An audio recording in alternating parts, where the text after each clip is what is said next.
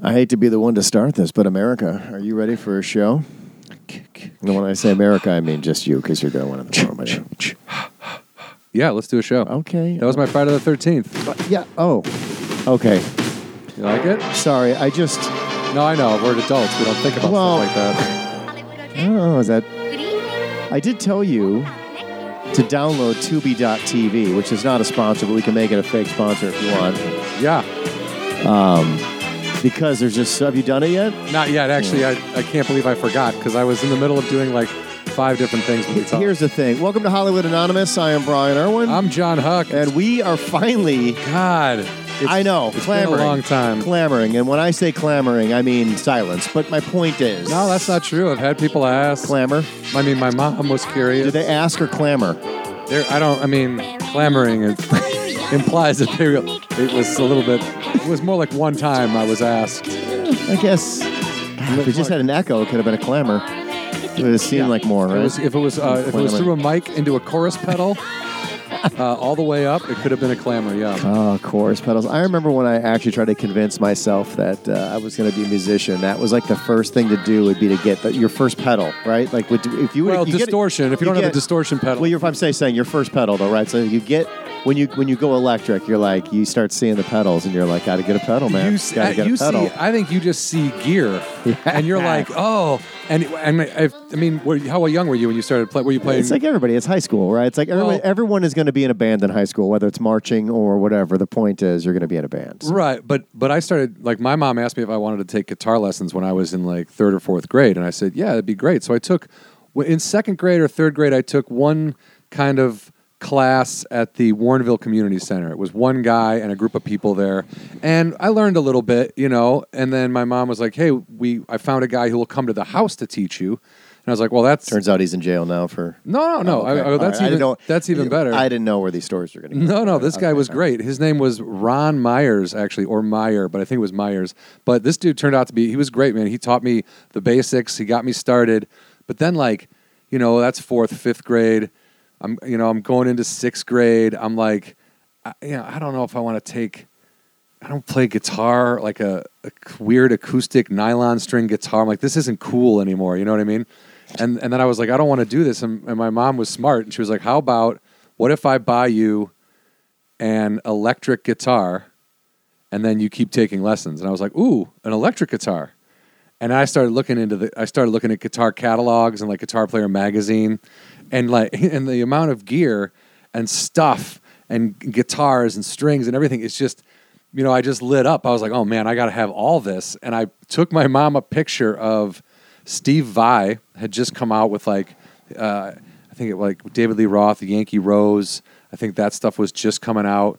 And, or maybe was he was after that? I'm not sure, but he was like, Steve Vai was still very relevant, like very popular. And he had this Ibanez. He basically created the 7-string guitar with Ibanez. But before that, he had this Ibanez guitar that was basically the body was carved out flame. So it was the shape of a guitar, but it looked like fire, And I took that picture to my mom, and I was like, yeah, this is the electric guitar I want. And, I'm sure back then it was like a $3,000 guiar or whatever. And she was like, okay, well, what about something less expensive? What about like this from Toys R Us? Well, no, she was smart. I ended up with a Kramer. Just dated a reference because it'll be closed by the time people listen to this in a time capsule 10 years from now. Continue. So Steve Vai, flaming guitar that you're not going to get. But then I started looking at guitars. I was like, she was like, why don't we buy you an acoustic electric, like a thing that you could do. You can play acoustically, but if you want to plug into an amp, you can. And I was like, ooh, I like the idea of that. And then, of course, my favorite guitar player at the time was Eddie Van Halen, and he played Kramer guitars. So I was like, oh yeah, I got to get a Kramer. And they made this really nice, thin-bodied acoustic electric, and I really enjoyed that guitar, and it kept me going until I, finally got like a regular electric guitar. But yeah, then in high school I was in bands, and the people I played with were solid musicians. Like, they were all very good. When I think about like Charlie Sahaki, Aaron Hemmert, Mike Wayner, those guys were like all three, Kyle Ruck, they were all drummers that I played with, and they were all good, and then like guitar-wise, this guy, Matt Avery, man, he's got a guitar. He has a guitar school now. He gives guitar lessons and teaches kids now. But like, This dude would sit. He worked at a mobile gas station down the street from my house in high school. We would go down there and try to get him to give us stuff, but he wouldn't even open the door sometimes. He would sit with his back to the door, so even people trying to get gas or whatever, like, couldn't get in, and he would just practice guitar. And he had like an 8-hour shift, and he would play guitar for 8 hours. And I was like, dude, that guy's gonna be amazing. Like, I wasn't willing to put in. I was the kind of guy, I love playing guitar. I love playing with other musicians that we could have fun and have a good time, drink beers, tell fart jokes. Like, it was all about having fun. It was never like in my head. I was like, yeah, I'm gonna be a rock star. I want to be a musician. You know, that lasted as long as I was like, oh yeah, I'm not that. When my brother started, my brother got way better than me at guitar immediately, and I was like, oh yeah, I don't have a chance. Well, we all knew when I took the stage with you, and the only thing you could do with your guitar was sing a song about my amazing butthole. That's when we knew where the true benefits to your learning curve came with the fact that you were like, you know what, I can do comedy bits with this, this guitar, and this is where I'm going to go with it. And I think it was a moment. I think you and I may have peaked that night.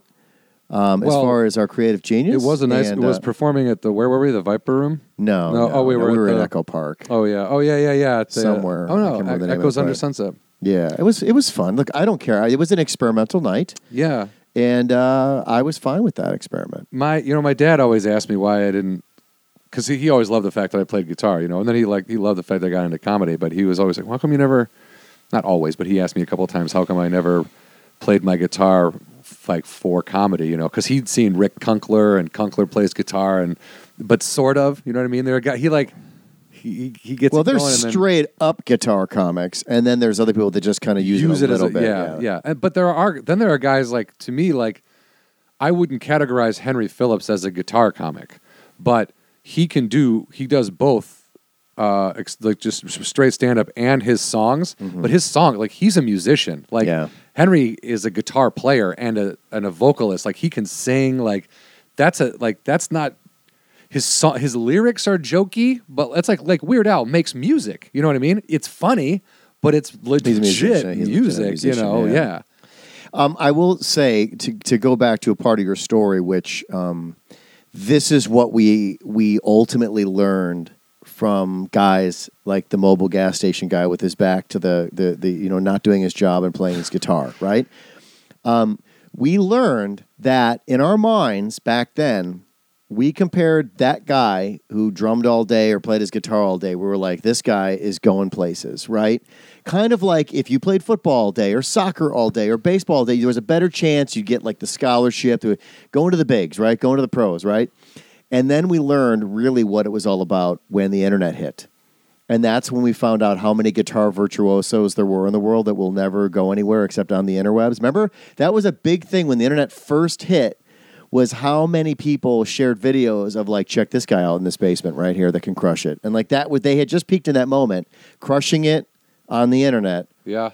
With the twiddle fingers, dude. Like, that's when you learn, like, oh, not everybody. Well, yeah, yes. It ends up becoming a special skill for the guy in human resources. Like, right? Like, that's where a lot of guitaring went. Well, yeah. I don't mean that to demean it. I'm just saying that's just the reality of it. Like, they're not in a band. They weren't going to become, that also, guy. The guy who can crush, Eruption or like a Joe Satriani solo in his basement on the internet is one thing. A guy who can then write music that equals that is another thing. But they still mastered a skill. Like, I could never. I've tried repeatedly to pick up a guitar, and I can't. It's mastering just not a skill happen. where all you're doing is playing other people's music is one thing. But like being a person who picks up a guitar and creates their own music and creates a following that way, that's another thing. Like, trust me, John. We've all been in college where someone's like, "Let's go see the cover band," and then they wreck the night by going, "Guys, we're about to play one of our originals."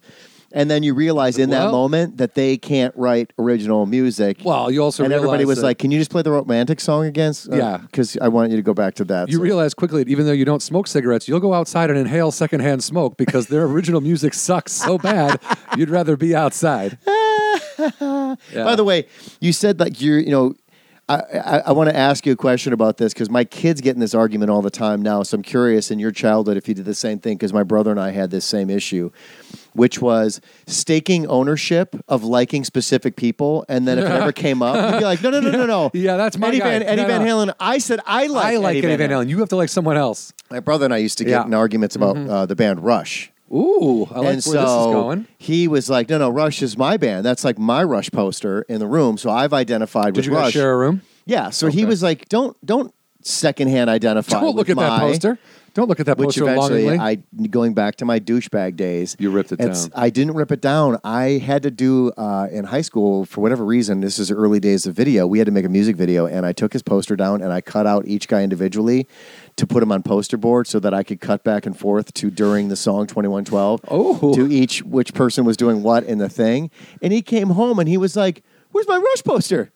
And I was like, How old was he? How old were you?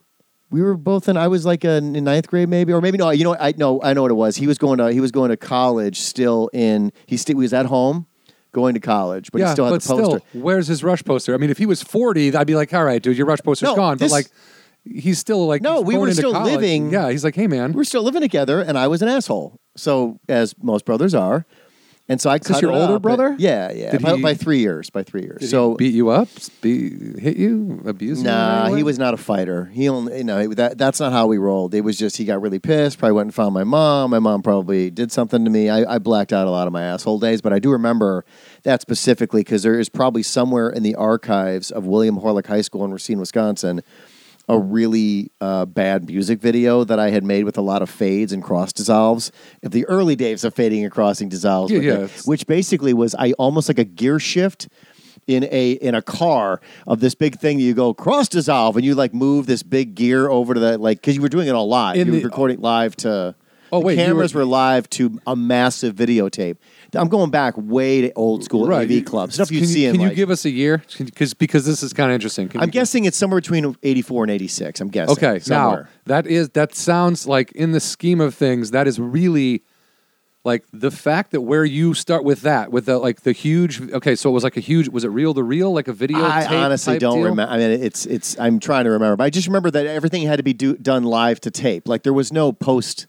Production. So meaning while you're shooting it, you had to do that? Yeah, and you had to have somebody standing there and they would have to move stuff. Wow. Look, it was archaic stuff but I still have looked back and I'm like... More people had jobs. Yeah. We have a guy that just cranks over the dissolve. Like, okay. Anyway, so yes, and I listen to my kids argue about it all the time. Like both of my kids have staked claims on Anthony Rizzo to have liked him first.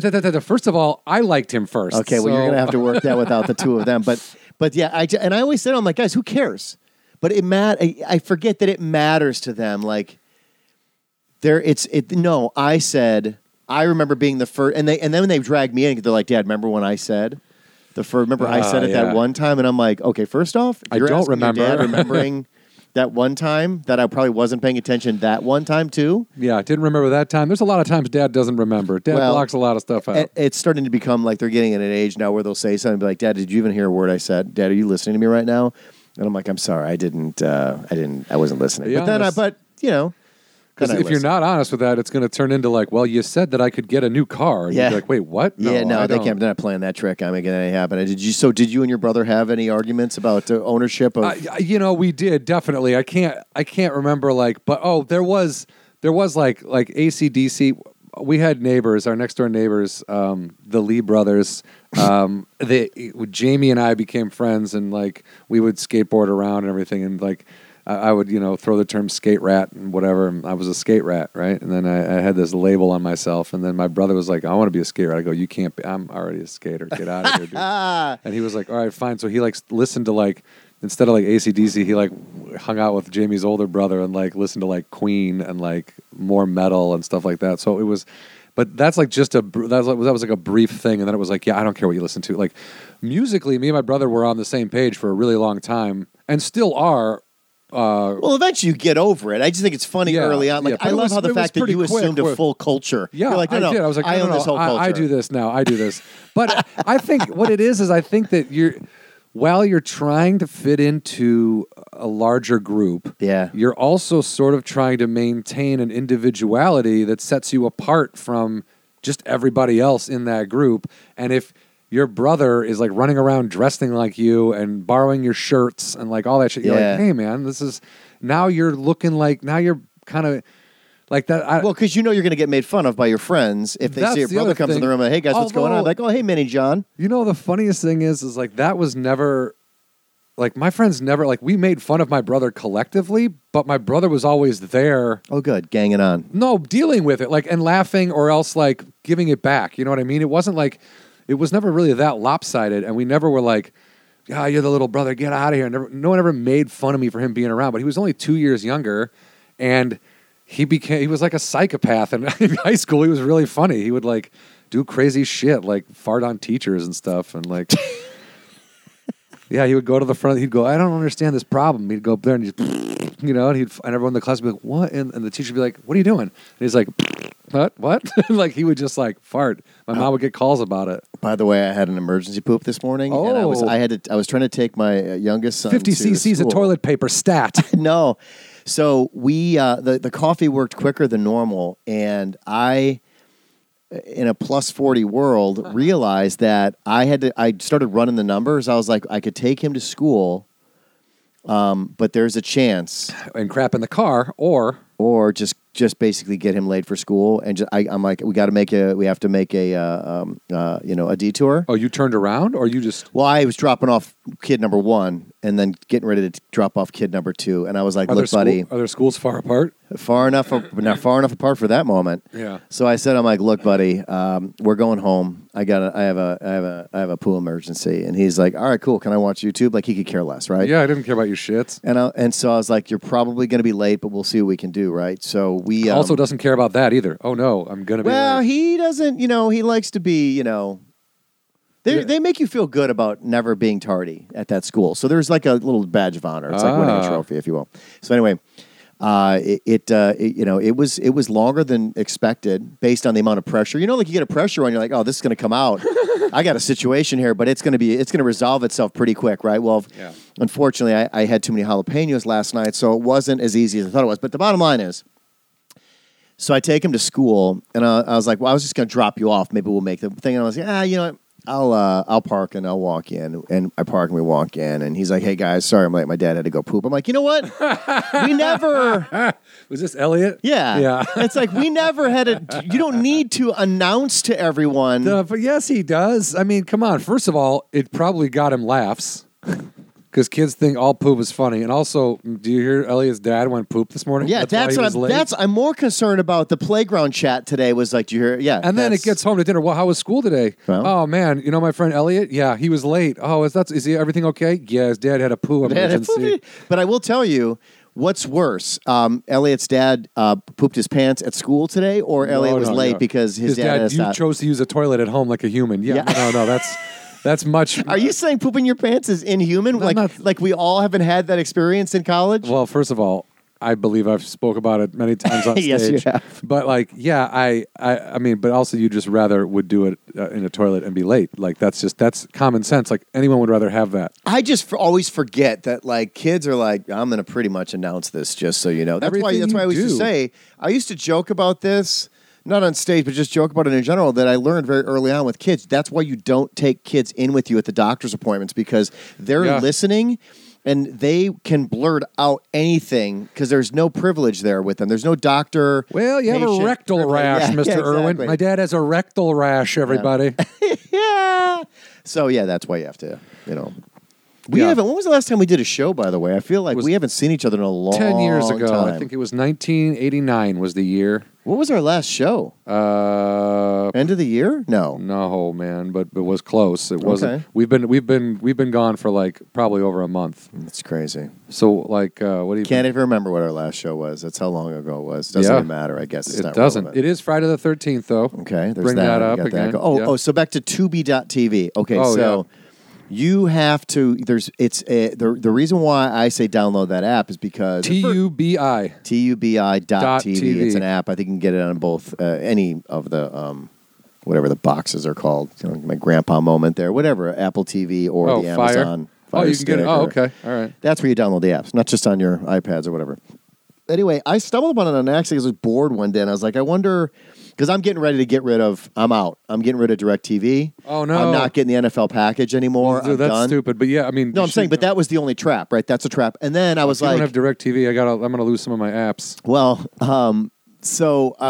killing all that because it's way cheaper to just pay for the highest speed internet service and then just go Sling TV and all that kind of stuff. So I was actually going through all the apps that were available, and I stumbled upon Tubi.tv, and I was like, I wonder what this is, because it wasn't a paid-for service. I thought, well, that's pretty odd. Like, what possibly do you have if you don't want That's any free. of my money? Yeah. And that's when I found out, I'm like, oh my God, Stock. you guys warehouse old stuff that may be good, but nobody gives a shit about. Right.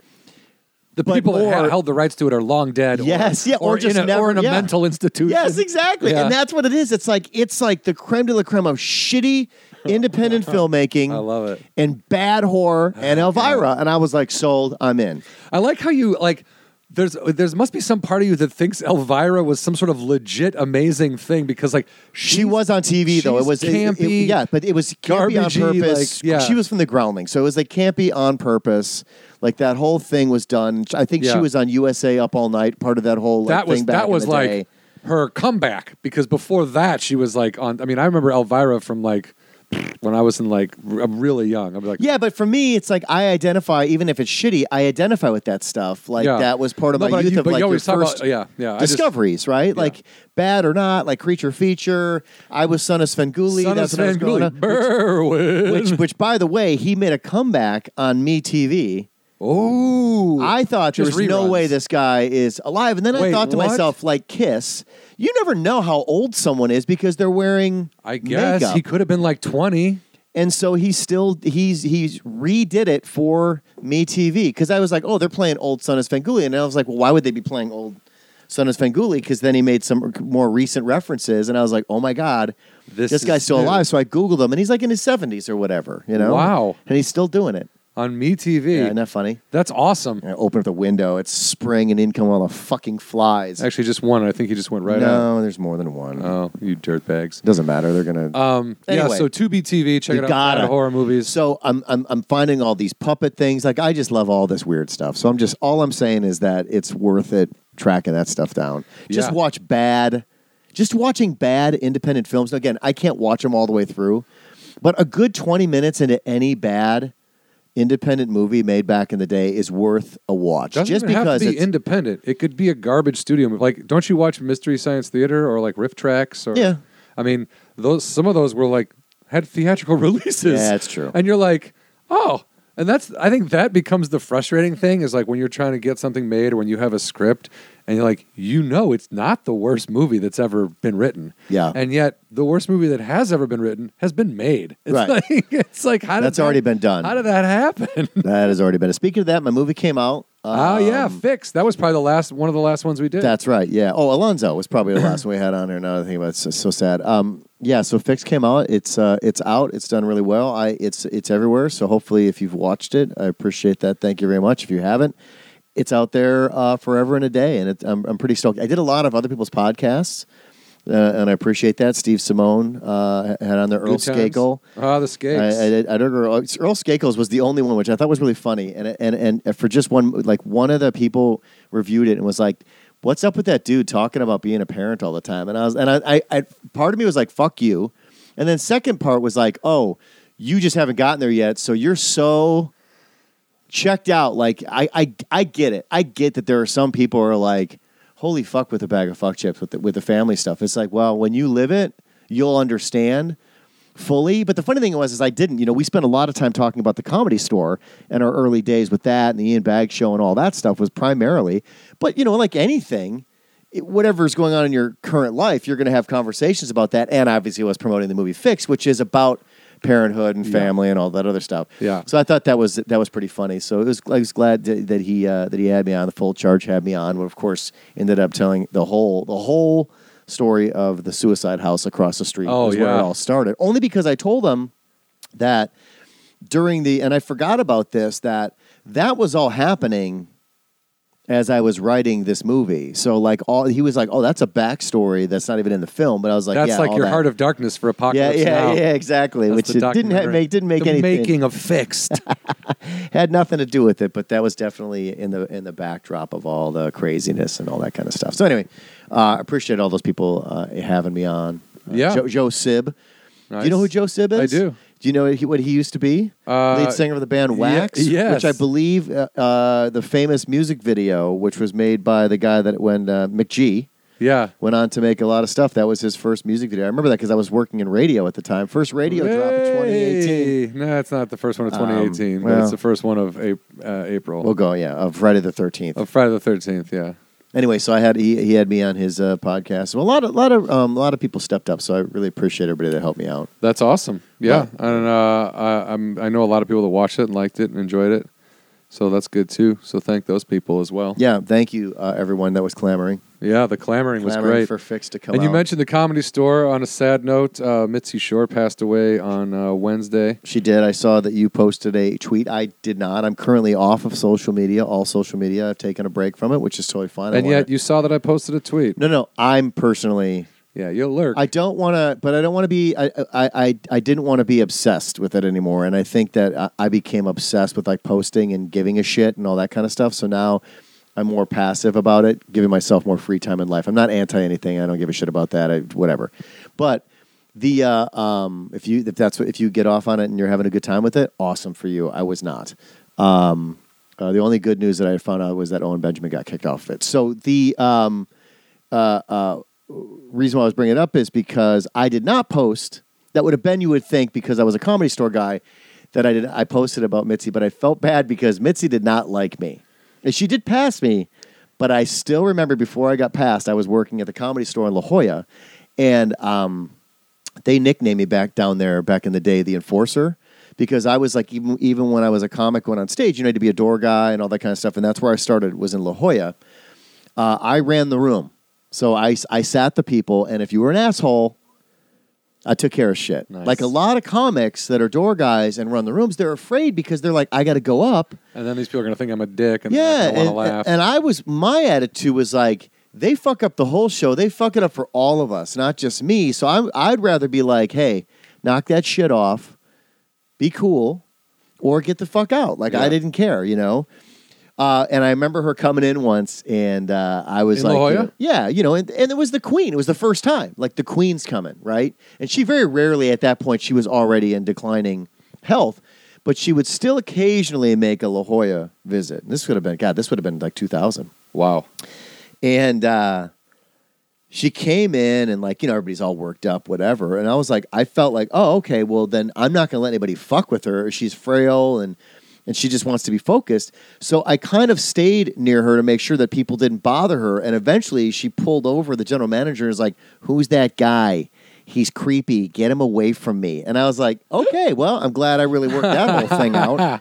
I'm just trying to be good. And she's like, he's creepy. And I deserved it, right? Well, like the way I look at it is like, if I was creeping you out, I'm creeping you out, man. Yeah, but also, like you said, she eventually passed you, which means she didn't remember you from that. No. Otherwise, she would have said, you creeped me out that one time, but I think your stuff is funny, so you can go on calling your avails on Monday. Well, I am, to my credit, I am probably one of the most nondescript, unrecognizable, average white males you're ever going to run into. Like, I don't look like anybody specific, and I don't look like anything memorable. Like, there's nothing. I'm very, like, nondescript. Confidence booster over there. So, well, yeah, but it also comes to my advantage sometimes, i.e., creepy guy one day, past. Just regular looking white dude the next. Yeah, so I'm easy to forget, which means sometimes if I do something bad, that weighs to my advantage. There you go. Nondescript white guy. But yeah, I did. I tweeted about it. I tweeted towards Paulie just to say, sorry about your mom. Yeah, it's horrible. Look, here's the thing. I saw him last night, by the way. Actually, I was up there. I had a spot Wednesday night I was supposed to do, and then she passed away, and they closed the store for like only the third time in like understandable 30 years or whatever. Yeah. And the next day, like, there's this joke I always have with Adam and the bartender there. How there's been a couple times when I went up there and the shows I was supposed to be on were canceled, and I'm like, hey man, and they're like, oh yeah, sorry, that show got canceled. I'm like, well, what about a call? I just drove up here and found parking, and like, come on, man, I was like, but I gave him kind of a hard time about it. So the joke would be every time I would show up and the two of them would be there, they'd be like, "Ooh, hey." Well, Adam used to call me Cancel and Gretel. And like, and so like when I went up there last night, I went to the bartender. I go, "Hey, my show was canceled last night. What happened?" He was like, "Can you believe it?" Like everyone was in pretty good spirits. Like, I mean, even Paulie didn't like. He seemed kind of down. You know what I mean? But he was there. They were having like a little bit of something in the belly room, and I'm sure they're going to do a massive memorial at some point because she was so influential and so important in so many comedians' starts and lives. And I mean, back in the day, when you think about the people that started at the door, like Sam Kinison used to seat people. Yeah. Can you imagine that guy telling you where to sit? And then getting up on stage and you being like, "That animal sat me? Oh Yeah. my God. I don't want him walking me out." Like, Yeah. Jesus. But I just think like there was, I mean, it speaks volumes that the Laugh Factory, the Improv, the Ha Ha, the Ice House all had up something about Mitzi. Do you know what I mean? These are competing clubs, and the Improv and the Comedy Store, they were like kind of battled it out back in the 80s. There was a lot of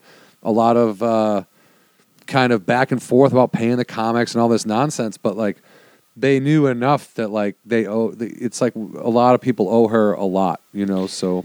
Well, you know, I had a love-hate relationship with the club, always had. Sure. But one of the things that I understood very early on was that opportunity was there.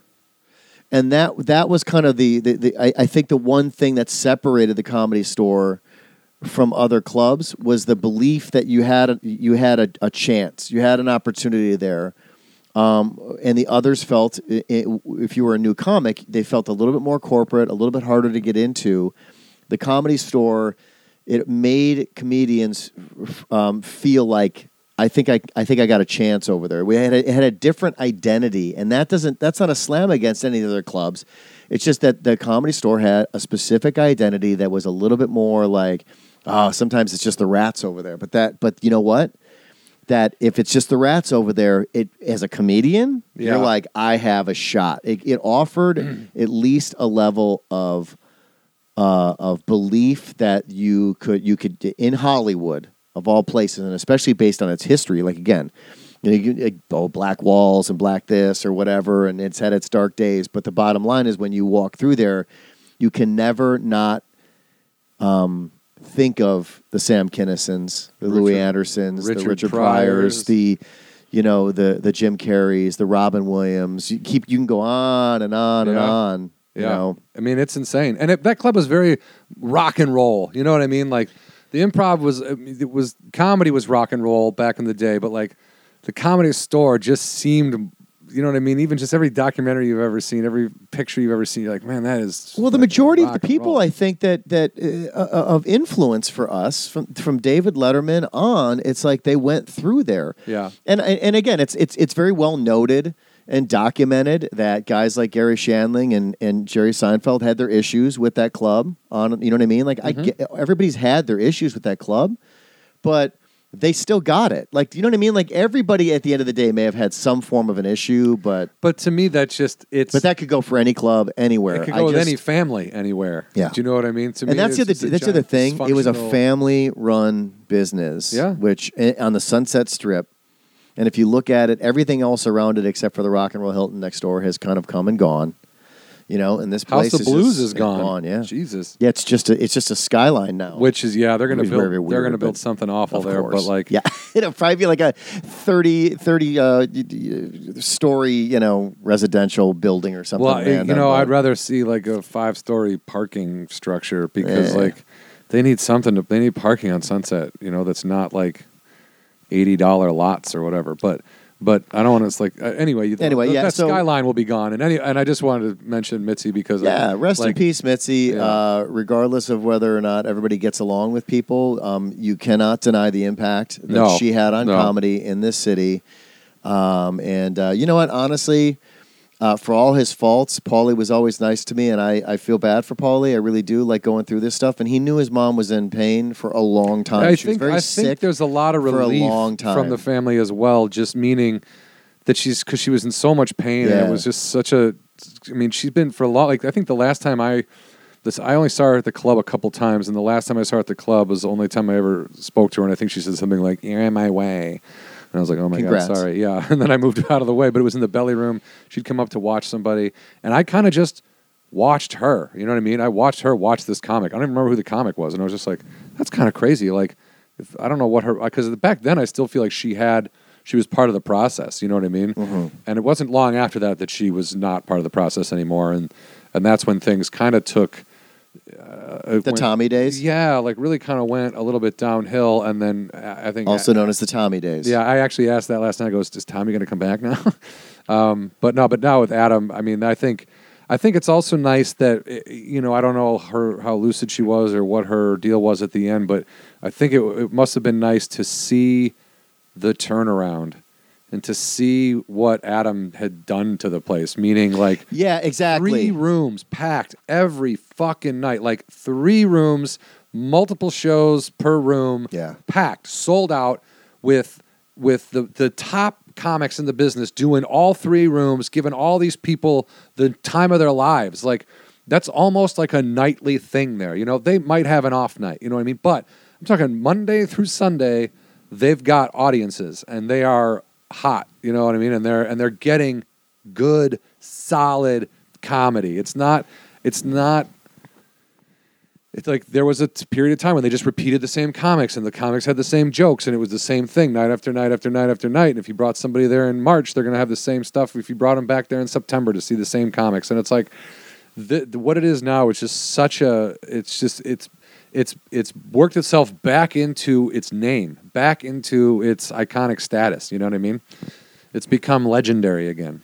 Yep, agreed. So, yeah, you know, again. So I hope she got to see that and really take it in. Well, and I understand. read that was one of the things. I think Paulie brought her back over to the store, too, as well, correct? The day before she passed away, he's like, we're taking me and Alfred, the guy who takes care of her.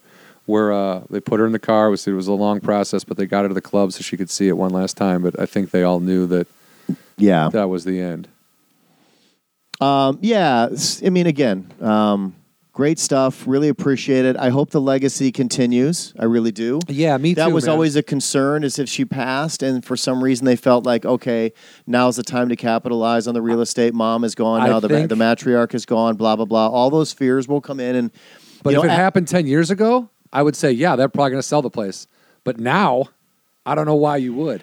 You know, it's an interesting thing. I don't know if this happens as much in other cities, but one of the things that I think people are not aware of is that Los Angeles is also, you got to be careful sometimes when you own property.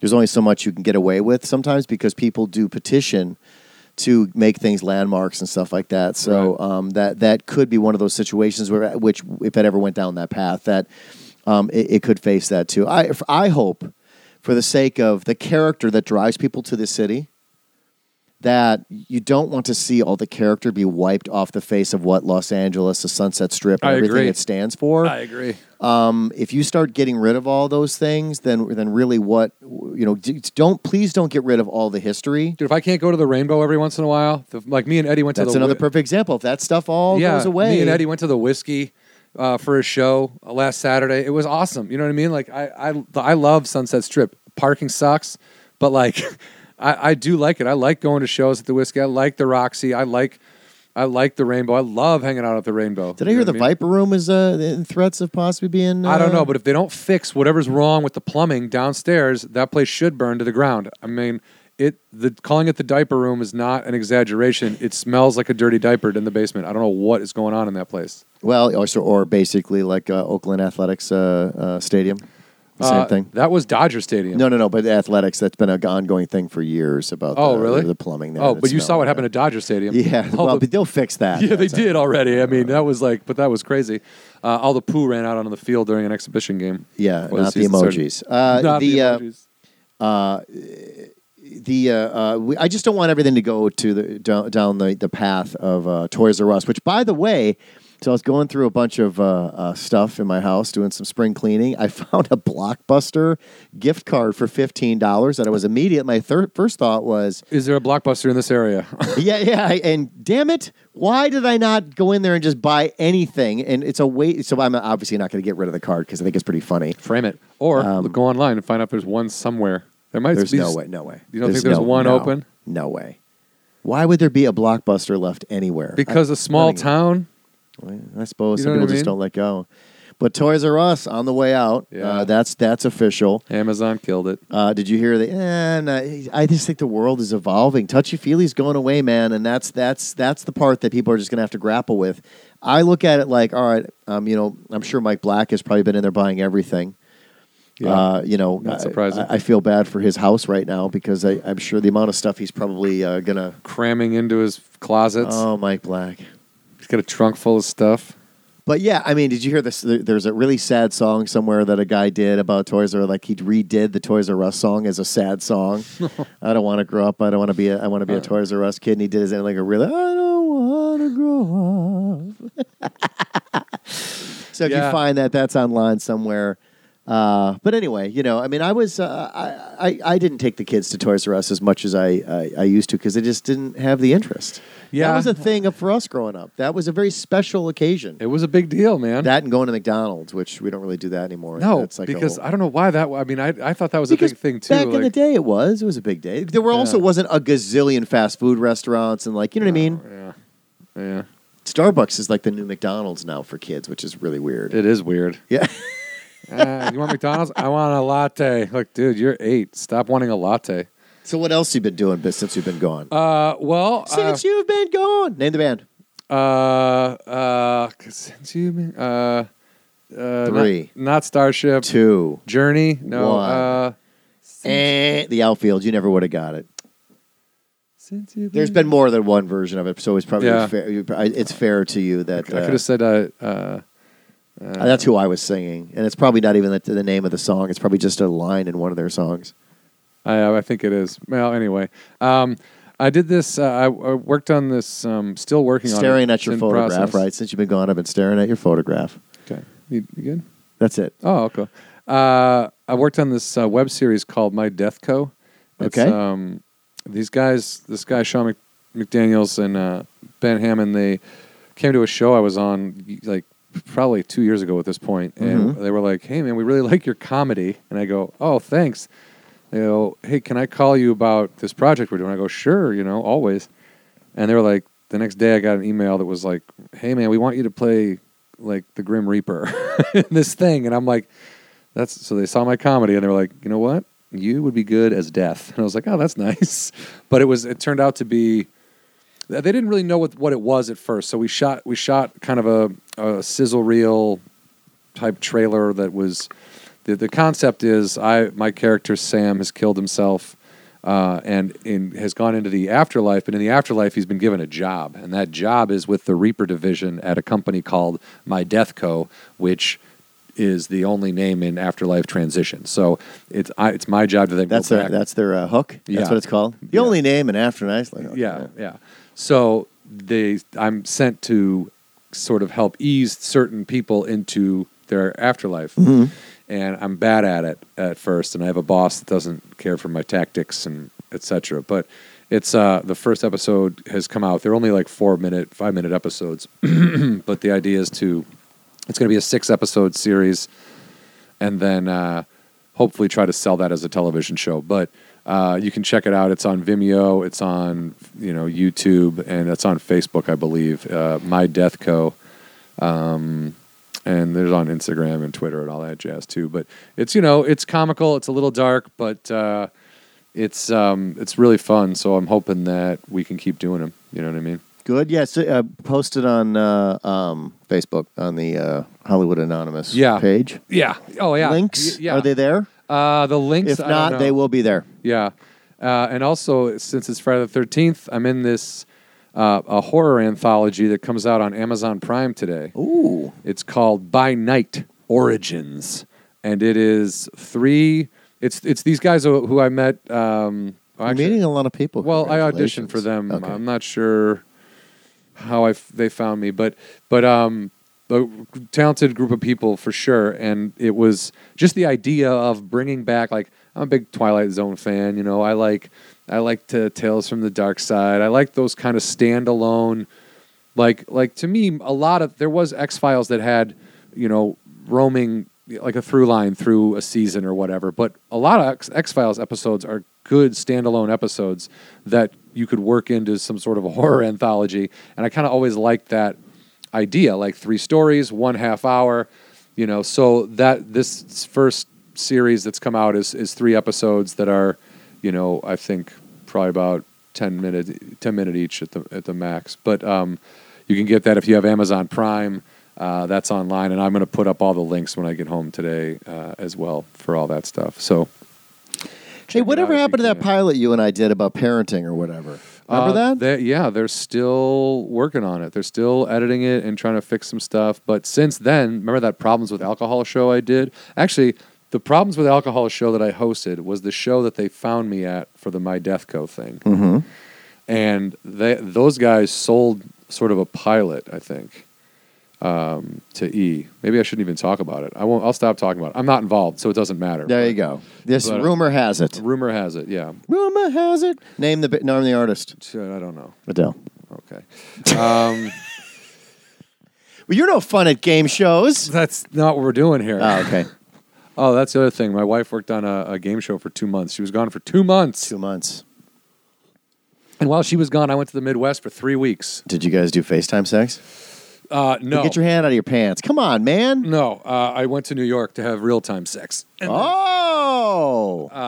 the airport. Wait, with Bill Maher? In the airport bathroom, and then I left. I flew home. By yourself? Yeah. In the bathroom and on the plane? Yep. Okay, good. I joined the Mile High Club solo. Continue. So your wife was gone. Oh, yeah. She left Super Bowl Sunday and was gone until April 4th. And so I went out there. I went to New York for a week. She worked in pre-production in New York, and they shot 2 weeks in Atlanta on a show it's going to be called Paid Off, which is a really funny game show. Like, the writing was really smart. I am sterilizing that microphone. You reached in your pants, itched your balls, and now you remind me to not. I got to wash that microphone. All right. No, you gotta. I mean, you don't, but... Oh, yes, I could. Could you imagine if I had forgotten and then later I'm talking to my kids on a microphone and I'm looking and I'm like, wait a minute. Bad news. First of all, you don't know even if I went into the you did enough. You did enough to just get that stuck in my mind. Back to your wife. Okay. Yeah. Back to your wife. So, all right. So anyway, so her birthday was in February, so I flew out to New York. Oh, okay. Hung out with her for a week. You were smart to do that. And she stayed at my brother's house, so that was nice. I could visit with all of them at the same time. Does he live in the city? You say house, so I'm guessing he does not live in the city, or he lives in Queens now. And is it in an actual house? Yeah. Oh, okay. He saved $2,500 a month in rent by getting a 3-bedroom, full basement, garage, driveway, fenced-in yard, front. Nice backyard, nice front yard.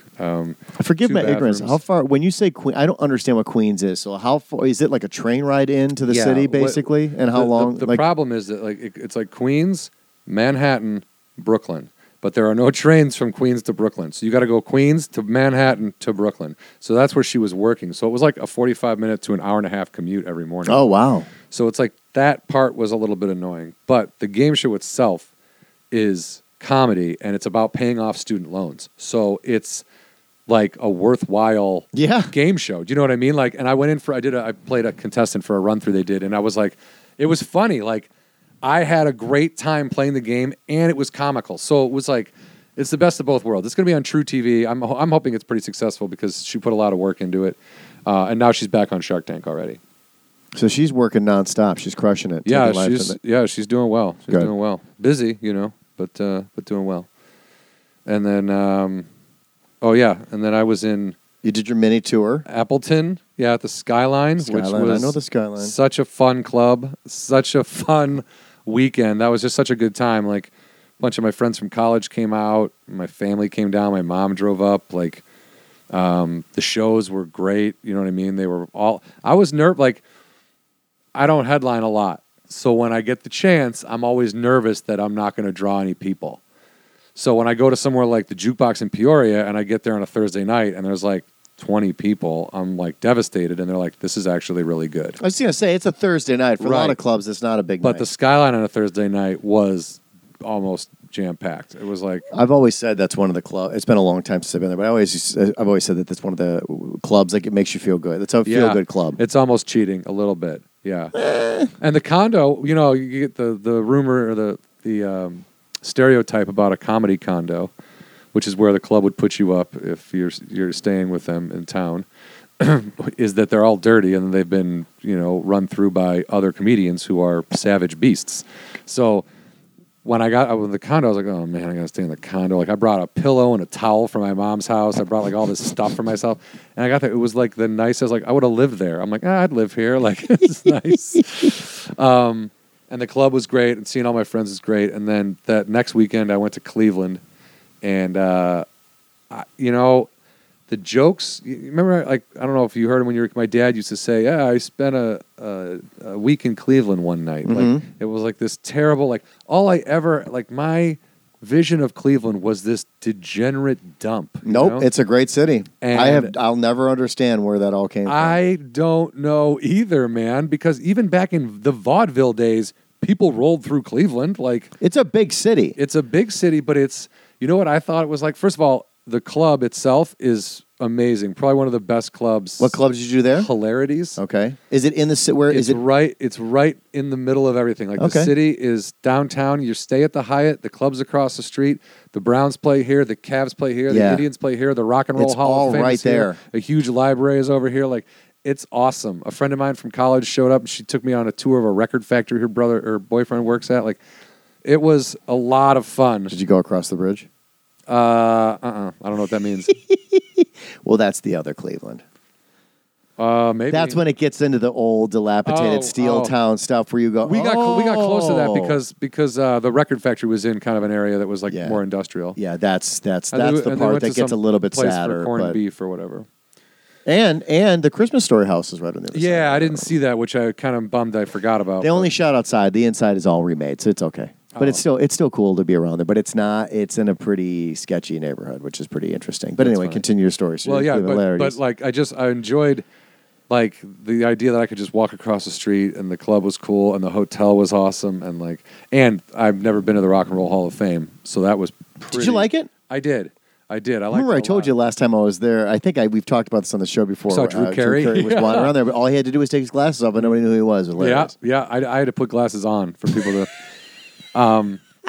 To call you Drew Carey? So people thought I was Drew Carey.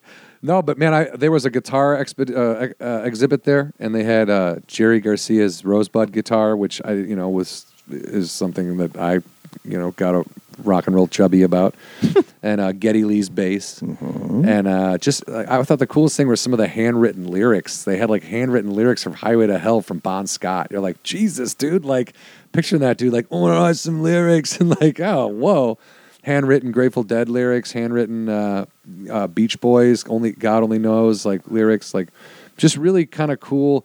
And then like Cliff Burton's bass from Metallica, like an old Pigpen banjo from the Grateful Dead, like just really interesting, cool. I mean, there's a lot of memorabilia and it's cool, but when you like the bands that you particularly like when they're on display, it means a little more. So it was I had a really good, and it's only $26, man. You walk in there, it's like takes you a couple hours and you're done, but I enjoyed it immensely. Yeah. And then I went and took a picture of myself in front of Progressive Field, and as like the one thing I didn't do that I usually do is wear a Cubs hat in Appleton or in Cleveland, because I was like, I don't want to be. I'm not some sort of rub it in type guy, So I was like, I wore Cubs colored shoes and I left it at that. At one point, I said, I'm from a small town in Illinois, and a guy in Appleton goes, boo. And I stop. I go, what's up, dude? Are there more geographical locations you want to boo? Or is it just that particular one? And I go, are you booing because what? He goes, Illinois. I go, uh-huh. And we don't all. I basically pulled a Todd Barry, which is like, he tells where he went to college, and some guy goes, boo. He goes, what are you booing, sir? And the guy goes, FSU. He goes, oh, you're booing because I went to a different school? It's like, oh, did you want us to all go to the same school? That would be exciting. It was like, hey, idiot. Well, in theory, there's still some people that believe in the fib, right? Oh, sure, sure. And it's kind of also, because it's theory, a fun thing, too. It is. It's a back and forth. It's fun to talk a little trash. The fib is a real thing because we do go up there and fuck it up. Like, we love fucking up Wisconsin. And I don't mean like in a negative way, but I mean, we love going up there. It's a big city renting thing. a lake house, getting a boat, going water skiing, getting hammered. Like, Wisconsin is Illinois' outdoor playground. No, I mean, to to compare it to something, it's like if you watch the movie Caddyshack and on the lake, along comes Rodney Dangerfield in his massive, over-the-top, big yacht. That's your idea of an Illinois. That's the concept of they come up there and they're just these big city people that just come in and disrupt with a free all the bowl of soup. Yeah, That looks good on you though. just come up and disrupt all the tranquility and the beauty. That's funny. Kill all the animals, wreck all the lakes, leave beer cans and candy wrappers all over the place, and then go back to the big city. That's a meme you should make, like Dangerfield crashing into that pier and then being like a fib. Yeah, it's the definition of a fib. I mean, again, and I'm going back. This is me growing up. That was the concept of what it was. I think times have changed a lot, but there was also only because there's like the DNR says don't drink on the boat. No, it's not that. It's just that Chicago is the biggest, largest, and it's also the third largest city in America. Is right there, and Wisconsin is a very we have our issues about being that close to a big city like that and being treated like a second-class citizen. Being so close to a big city and Illinois thinking that they're far superior to Wisconsin. Chicago. You also have to remember Wisconsin has a long history of all the old mob guys coming up there and just causing all sorts of havoc, going up there and hiding out. It's not like it just became Illinois' outdoor playground. It's been that way since like Dillinger. Yeah, I'm just saying the mob would come up there and just wreck things. You know what I mean? So there's a long history of come on, you guys. Can you imagine how when you see some of those places that they're like, oh, this is where so and so stayed, and you're like, what was it like to get up here back then? It took me 7 hours in a car on a 2-lane or 4-lane highway. How are they doing it on dirt roads and Model Ts? 2 weeks. I was like 2 weeks to get what takes us 4 hours now. Worth of clothes. Yeah, exactly. Completely different time. So anyway, that's where that guy was coming from. Yeah, to get into his head. Right, but I just kind of made fun of him. And what I was going to say, what I loved about Cleveland was that I did compare it. At one point, I was like, this is my first weekend in Cleveland, but I find it to be a less braggadocious Chicago. Meaning it's just as fun of a city. It might not be just as fun, but it's pretty fun. And everyone still does the same thing. Everyone's having 9 beers at lunch, and there's people getting hammered, but they're just not as loud and braggy about it. Everyone's having 9 beers. Every bar, everyone was getting drunk at 3 in the afternoon. Doesn't anyone have jobs? What is this? I was there. They were celebrating the fact that you were there. I was there Tuesday to Saturday. Oh, it was John Huck Week. Yeah, it was Fleet Week. It's a festival. I'm the only one who rolls into town. Huck Festival. But yeah, the Cleveland was awesome, and then I was able to go visit 2 guys that I used to play music with quite a bit. One guy is a drummer, Aaron Hemmert. He lives in outside of Dayton. And then I dropped down into Kentucky. First time I was in Kentucky since I was arrested there in 1993. Saw my buddy Robbie, who left college after he ran from the cops. Did you have to check in? No. Oh, okay. No. I used to have. I was arrested in Ohio as well. I had a bench warrant out there, but those only last, I believe, 180 days. So according to Google, before you got there. Yeah. Well, I kind of looked into it before because I went into. You didn't want to get arrested on stage, man. You realize what that would have done for your career? Imagine that. Lenny Bruce of our generation. Yeah, because he got busted with weed going to see Fish in 1994. Right, he's really speaks to a whole generation of people with that. Yeah, but it was fun. I saw my buddy played music for 2 days. Man, my hands I hadn't played guitar like that forever. My hands are killing me. But we went to the Louisville Slugger Museum, which was awesome. Yeah, I loved it. There actually any bats of note that you saw? Just did they have any? Did they collect them reused bats? When you take the tour, they show you basically a model of the first bat they ever made, which is a stick, a tree trunk handle, and you're like, back when baseball players were like, "Hey, you look like a good bricklayer. Get over here." I have bear paws. It's just when it was everything was just, how could you swing that thing? And then just kind of, they would show you this is so-and-so's bat or the kind of bat that we make for him. And the amount of bats they make is out of control. And you think about it, they make for minor leagues. They make for all the minor league teams, all the major league teams, all-star bats, Yeah, there's a lot of specialized. 4th of July bats. There's all different types of, it's when you think about the amount of baseballs that get used in a season. Yeah. And when you think about back in the day when they started a game, they had one baseball. If that baseball went into the river, the game was over. It was all right. Now, thanks, Eric. Yeah, right. It's And now it's just these companies are just, there's huge factories just turning this stuff out, and they all worked, like, you go back and take the tour and everyone works in like different stations and they switch off, and like, I don't know, man, it looked like a cool, I would enjoy working there, I think. But it was a fun tour to take, and then I came back up into Chicago and hung out with some friends, and then had 2 shows at the Comedy Bar, sort of like they had a showcase weekend for Easter weekend. Did you go to Joe Roderick's club while you were on this little mini tour? No. Oh, That's okay. way down in Peoria. I couldn't make it. For some reason, I thought you made a Peoria reference earlier that you had gone there or something for some reason. Oh no, I was saying when I headlined there earlier in the year, I didn't have that many people coming out on a Thursday night. That's what I was talking about. Joe Roderick, a former guest, I believe, had a child. He did. He had a baby, Desmond. Congratulations, buddy. Even though I know you may not be listening or clamoring for this show. Oh, Joe. dude, I think Joe still pays attention. I had dinner with him and his wife while she was still pregnant when I was down there in January. And at the time, they weren't sure it was his, remember? Yeah, then they were like, hey, because when he was out here, she was like, I've been just sleeping around. Yeah, which is what happens. That happens to everyone. Also, a former guest, Michael Malik, is getting married tomorrow. All right, yeah. So congratulations, Malik. Yeah. Going to get a new set of earrings for your, Malik, a new set of earings for your wedding? He's got plugs. He's got the ear discs or whatever. Yeah, whatever those things are. Yeah. He's going to have to cover up when he's in his 80s. Has droopy earlobes. Were you in the circus? Are they? Yeah, so they're getting married down south tomorrow, and Aaron Hayes, another guest, as a show. on Dangerous Books for Boys. On Amazon, On right? Amazon, Yeah. yes. Please watch that. We'd love to have her get a second season out of that. Yeah, she's one of those, like, it's like 2 things I sort of like. I'm not good with, like, I'm the guy that said when the Beastie Boys, when I first heard them, like, yeah, this is good, but nobody wants to listen to white teenage kids rap. This is stupid. So I don't always know what's going on, but I knew, like, when I saw Louis Anderson as Zach Galifianakis' mom in Baskets, that he was going to win an Emmy. Like, I felt like I knew that right away. Yeah. And like, I feel like it's when Aaron got screwed over by that Kevin James show on CBS. Better things to come. I was like, you know what? That show's not. She's better than that show. Well, this is the gig that she got right after. Yeah. An this all Amazon went show down. that is more along the lines of something she wants to do. Is probably more creative, more original. Yeah, and a huge difference. 3-camera sitcom, which was what she was on with Kevin Can Wait.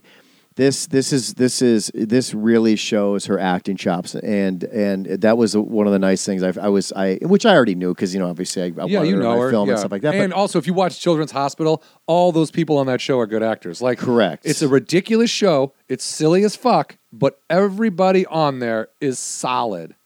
Correct. Really solid. Yeah. So anyway, so happy for her. So hopefully she gets a second season out of that. I guess if not, worst case scenario, she is hosting an auction with me next week, and at least she has something to point to in 2018 that crushed for her was being my co-host. Yeah. At a silent auction.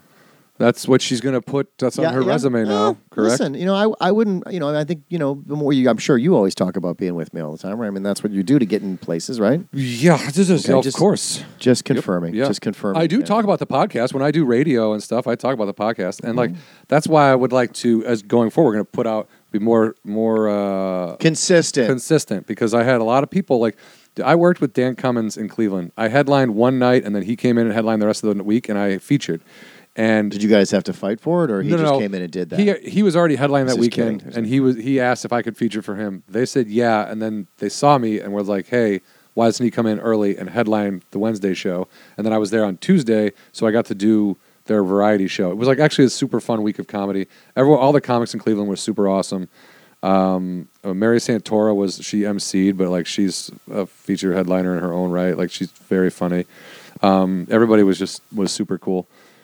And Dan's audience, Dan Cummins, if you don't know him, check him out. He's super funny on stage, but also has a podcast called Time Suck. And we had Dan on? No. But Time Suck that's on you. It's a 1-hour podcast, or whatever, maybe it's longer, but it's one topic that he goes down the rabbit hole for and does all the research and then gives you all the info. So he'll have a topic, it'll be like a serial killer, and he'll do all the research on that serial killer, and he'll have an hour and he'll talk about he gets the time sucked out of his life for you, essentially. It's grown in the time that we've been, like, he's been doing his for a year and a half. His wife has already quit her job to start working full-time on the podcast. Wow. And people show up, like, I've been opening my set by saying, anyone here in a cult? And then I do a bit about if you're in a cult, I owe you an apology, and I talk about how being in a cult, whatever, and I compare it to DirecTV. But I say that, and I've had people, if they yell out, yeah, I'm in a cult, and you're like, okay, sir, what cult are you in? And then they get quiet right away because like, oh, I didn't know there was going to be a follow-up question. I was just trying to be funny. And you're like, well, you're not funny. Be quiet and let me do the thing.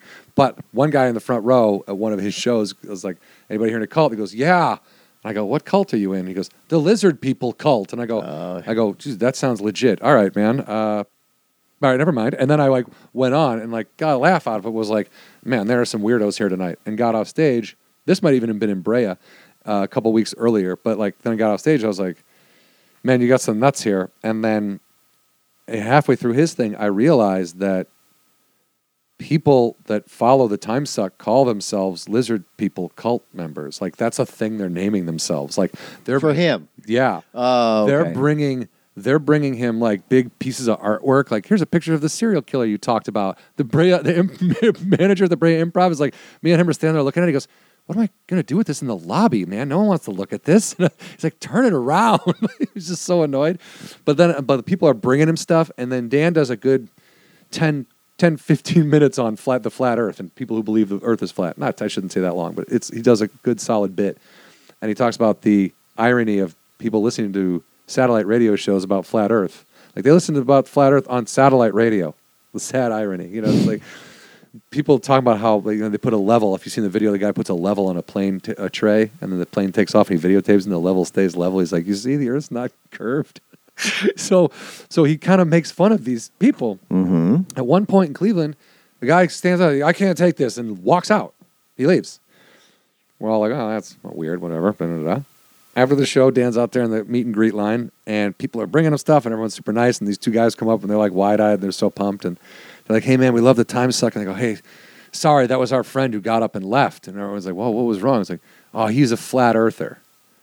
And I'm like, you're apologizing for your friend who's a flat earther? You should be apologizing for yourselves who are friends with a guy who's a flat earther. You're kidding me. Like they go, no, that's his thing. I go, that's a dumb thing. Why are you letting that be your thing? My thing is, I don't believe in science, and I'm an idiot. I was going to say, there's a lot of people who don't believe in dinosaurs, so, yeah, they just might not tell you. I guarantee you and I are friends with people that have those types of beliefs. They just don't bring them up because they don't want to be mocked mercilessly. I can think of one person, and he kind of deserves to be mocked mercilessly. Okay, fair enough. But yeah, it was just so funny. Like he's drawing, like his podcast is really drawing people out. Like some of them I don't even think knew he was a stand-up, and then we're like, oh, he does stand-up too? Cool, I'll go see that. But it's incredible that what he's grown. And again, Dan Cummins. So you're saying we've failed in some way? No. We're a very different style of podcast. It's just very funny how. So we failed. No, that's not what I'm saying at all. I'm just saying Dan's done. He's done well for himself, and he's just. Did you lose your sense of humor on your comedy tour? He's also a nice guy, and like. Yeah. No, but I understand. Like when it comes to podcasts, that kind of stuff also. I can see that gaining traction very quickly, especially in this world, where people are like, "Look, I like the kind of stuff that John and Brian are doing, which are like, they're kind of semi-unsuccessful in a world that everybody believes that where all dreams come true is go to Hollywood, right? Like I get like that's a specific style of listening." And it's back and forth banter. It's guests from time to time. It's Jen and Eddie, who I know are listening to this and wondering why they're not on the show. You guys will be back. Don't worry about it. That was for them. I get that part of it. And then I also understand that, like, if you podcast that kind of stuff, you're like, this strikes me as rather interesting. I'm going to listen to this for a second. And then you go to it and you're like, yes, this is great. They may not have known at the time that it fulfilled a need or an interest for them. But then they start listening to it like, you know what? This guy is doing me a solid. And it is giving me this unique dinner table talk or party chatter. Yeah. Like that you have to understand, too, for a lot of people, like we're in the business of talking. A lot of people are not in the business of talking. My wife is a perfect example of somebody that every once in a while job-related stuff comes up, and she'll be like, hey, can you give me a couple topics and things? Like people need that stuff. Like interesting. I need filler. I need conversation because otherwise it's just going to be all about work and everyone's going to have the same stories about work. And then where do you go, right? Yeah. So everybody wants those little interesting tidbits. Yeah, that's a good point. To kind of throw without coming off like a psycho. Right, and also like unique topics, and like if he keeps it short enough, you get that all the kind of like general info and weirdness, and you can use that. You're right, as a dinner party guest to strike up interesting conversation, but also like he gets material out of it. Yeah. At the same time, so it kind of fulfills a dual purpose and is really smart. And again, I don't have time to listen to a lot of podcasts, but like I've listened to it a couple of times. It's very good. You know? Yeah, I don't know. My mom prefers this podcast. Well, we know number one fan is Number one fan. Yeah, Number one fan. My dad wants to be, but you know, He is in spirit, in his mind. I think he's given up. Well, no, I think he'll still. I think he listens to it, but he's just not saying anything anymore. If he. I don't know if he has. Honestly, my dad, for being going to be 88 this year, he's actually very busy. So he actually doesn't have a lot of time to sit around and listen, which sounds crazy, but It doesn't. I feel he keeps himself busy. I feel like my mom is in her 70s. She's got a more active social life than I do. She travels more. She does more. You know, she's at the gym more. I'm like, hey, take it down a notch. I will say, though, every day, and this doesn't mean anything to anybody else, but it's I want to share this story because it's inspirational. Every day, I take my kids to school, and when I come back after dropping my child off at school, there's this really, really old couple that is clearly got to be at least mid-90s. And every day they're either walking down the street together or they're out in the front working together on a garden. Like every day. And I look at that, I'm like, that is awesome. That is awesome. There you go. Like it's just, I don't know anything about them. Maybe they hate each other, but in my mind, they just do everything together. And it's like they don't look miserable at all. They look active in their own 95-year-old way. Everything is done at at 1 quarter speed because obviously they're 90. Yeah, yeah. But that's fair. But I just it's a great reminder. Every day I see them out doing something, and I'm like that. And they probably lived in that house God knows how long. And maybe they're squatting. And I don't want to wreck it. Like there's a moment every day I'm like, I want to pull over and talk to them. I want to add. And then I was like, nah, what if you just find out they're super racist? Yeah. They don't like gay people. You're like, what is this now? What? I thought you guys were a cute old couple. You're not a Jew, are you? Like, oh God, why? Ruins it all. God, yeah. So yeah, you never want to. I'd rather don't just meet your heroes. No, don't meet your heroes. No, you're better off just living in the falsehoods, man. Living in the falsehoods way better. That's right? really funny. Ask the president. So, anything else before we wrap it up here? Yeah, I'm going to be actually with Dan Cummins in September at the Helium Comedy Club in Oregon. That's a legit promo because we'll we don't like to timestamp a lot of stuff we do, but that's legit because this is going to be out for a long time. Yeah, so 27th and 27th. Oh, I think you're going to say September of 2027. Like, September of 3048. September of 2018. It'll be my out of frozen. What's the? I'm going to be cryogenically brought back. The out of cryo tour. John Huck, the out of cryo tour. The cryo baby, cry baby. Oh, I don't know. That's September. I think it's late September, like the 25th to the 27th to the 29th, I think, in September at Helium in Oregon. So if you know anyone in Portland, the Portland, Oregon area, let them know about that. And then I am headlining a new club that's opening up in D.C. called the D.C. Comedy Loft. And that is going to be midweek shows, August 8th and 9th. It's a Wednesday and a Thursday. Crushing it. So if you guys could help get the word out, I'm trying to pack that place. It's not massive, but I know I have some people in D.C. and on the East Coast. And we should, at some point, we should talk about doing some things together and combine our Wonder Twin powers and try to get some real draw. Get literally tens of people there? Yeah. Okay, yeah. Yeah, I'd be down You're with the that. star. I'm just the support. Yeah, you just hold my jockstrap. Well, and then which reminds me, I got to watch that microphone. Continue. On a just on a positive note, I had a conversation with somebody the other day, and I heard they said something that was like, when you've been at it for so long, you don't get what you want. You don't get what you want, and like, no matter how long you've been at something, I don't know if I'm saying this right. Like, it's not about what you want. A lot of the times, it's about like what more that you need. Meaning, like, yeah, if you moved to LA and you had a plan to like get on SNL and do this and do this and do this and do this, and it didn't go that way, but let's say, you know, you met your wife or you had a kid or whatever that is, like maybe that's more along the lines of what you needed personally, and you might not have known it. So I'm just like, I think people get a little too hung up on like what they think is supposed to happen and what they think is some sort of final outcome or end game for them. But there is really no end game in any of this. Like, it's just continuous. So if you're doing it because you enjoy doing it, then keep doing it. But if you're doing it for some sort of, and this goes for, I think, whatever you're doing, if you're doing it only for money and you dislike it, or you dislike the people you're with or around or that are involved in that line of work, then, you know, you only have so much time with your shell or your body or whatever, so you might as well go do something that you enjoy or at least have fun with. Hope that wasn't too rambly. No, we're dreamers and we're pursuing dreams, and I'll never have a regret for that, regardless of where it lands. And the best advice I ever got when I moved to Los Angeles was, live your life. And I was like, what? They're like, just go live your life, man. And I was like, yeah, but what about like agents, managers, success, television shows? They're like, exactly. And also go live your life. Yeah. Because what he meant was most people burn out on things that matter to them because it becomes an obsession. And it's all about balance. Life is about balance. Go live your life. And it's funny because like in the end, as people can make fun of me all they want about talking about my family and all those kinds of things. They do. My life, as they should.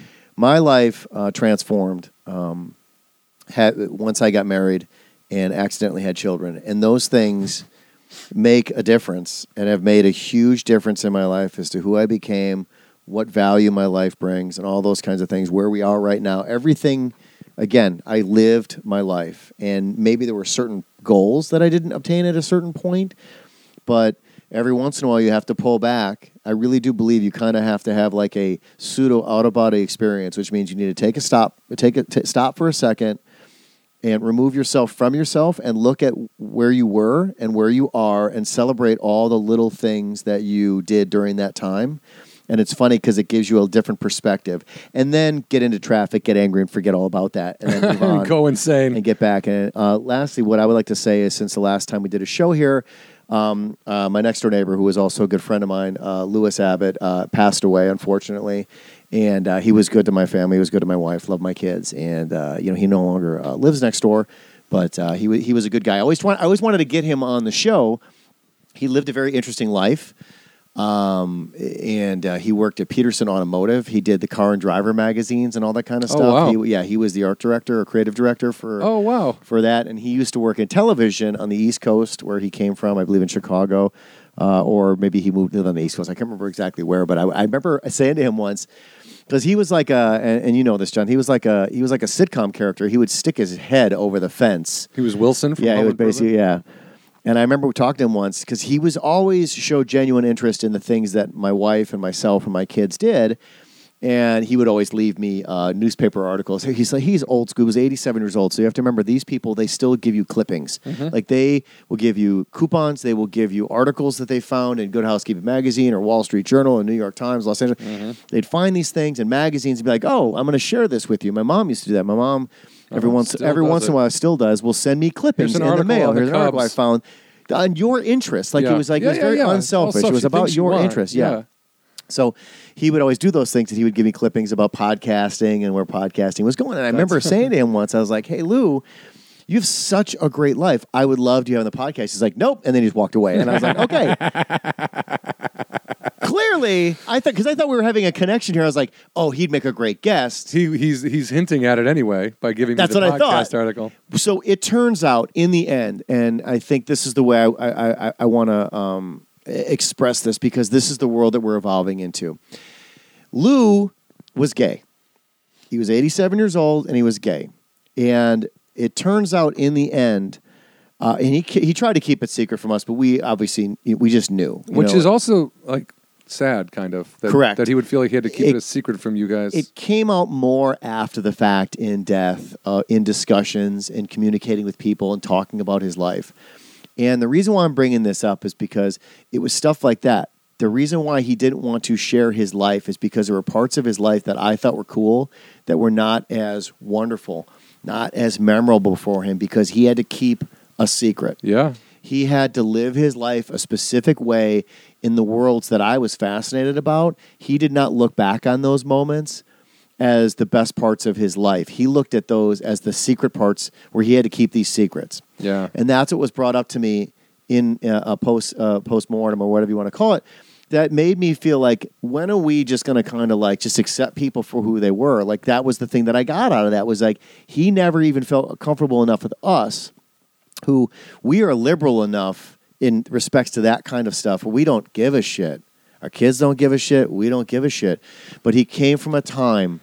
He also doesn't know that. No, but he comes. Yeah. He was trained because he came from a time where it was not acceptable. And I understand we probably have people that listen to this show that think that is a sin and are against that, whatever. But again, that's your point ridiculous. of view, and I'm sorry you feel that way, because it's kind of a waste. Because I think everybody gets an opportunity to live their life once. Yeah. Who gives a shit? They get a chance to live their life once.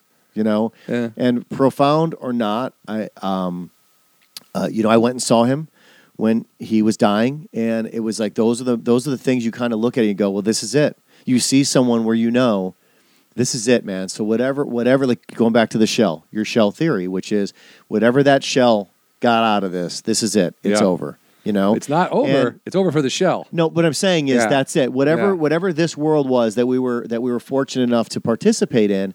How I started thinking about, like, how was I to him? What impact did I? How did I allow him to live his life to the fullest? Did I ever get in the way? Yeah, once. I remember him, I'm speeding away in his car, getting mad at me because I didn't go get the balls out of the backyard that my kids had thrown over, and I just remember him gunning it after I was like, "I'll do it later," and he's like, "Brrr." And I was like, "Angry old man." I just created angry old man, right? But again, whatever. For the most part, I guess what I'm saying is, and this was a long rambling thing. Rest in peace, Lou. I'm sorry you had to keep certain things secret from us because you didn't need to.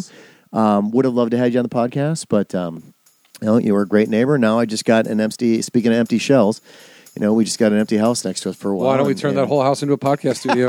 Start having raging parties over there. No, guys, in memory of Lou. We're totally doing this. This is what Lou would have wanted. Why 6 kegs? That seems excessive. Well, it's a podcast. We're going to be here for a while. Yeah, so. That's a bummer, but R.I.P. Lou. And R.I.P. I think you said P. Lou. I'm like, why? R.I.P. Lou. R.I.P. Mitzi. Yeah. R.I.P. This is our R.I.P. But also, that's not it for them, Their energy moves on. Like, the fact that it was windy as shit yesterday and everything was blowing over on Sunset Boulevard, I was like, that feels normal. That feels right. You know what I mean? Like, she's like, yeah, you can try to open the club again, but I'm going to make sure nobody wants to show up. It was funny. But yeah, and if you happen to have Amazon Prime, check out By Night Origins. I'm in the 2nd episode, but you should watch all 3 of them. And My Death Co. on YouTube, Vimeo, and Facebook. And August 8th and 9th, the Comedy Loft in D.C. And September 27th to the 29th in Portland, Oregon at Helium. All right. What are we going to call it? All right. And 2 things you should always remember. Say hi to somebody you don't know. Ooh. And if you ever get served by somebody that's wearing a name tag, this is my new thing that I do with my kids. They wear a name tag for a reason. It's not just for complaints. When somebody serves you or helps you out, look at their name tag and say, thank you, so-and-so. You'd be surprised how big of a difference it makes in that person's in that moment for them. They are usually taken back by it. All right. In a good way. Well, it looks like someone's the new Tony Robbins. No, I just we need a new Tony Robbins. That's the point. Yeah. All right.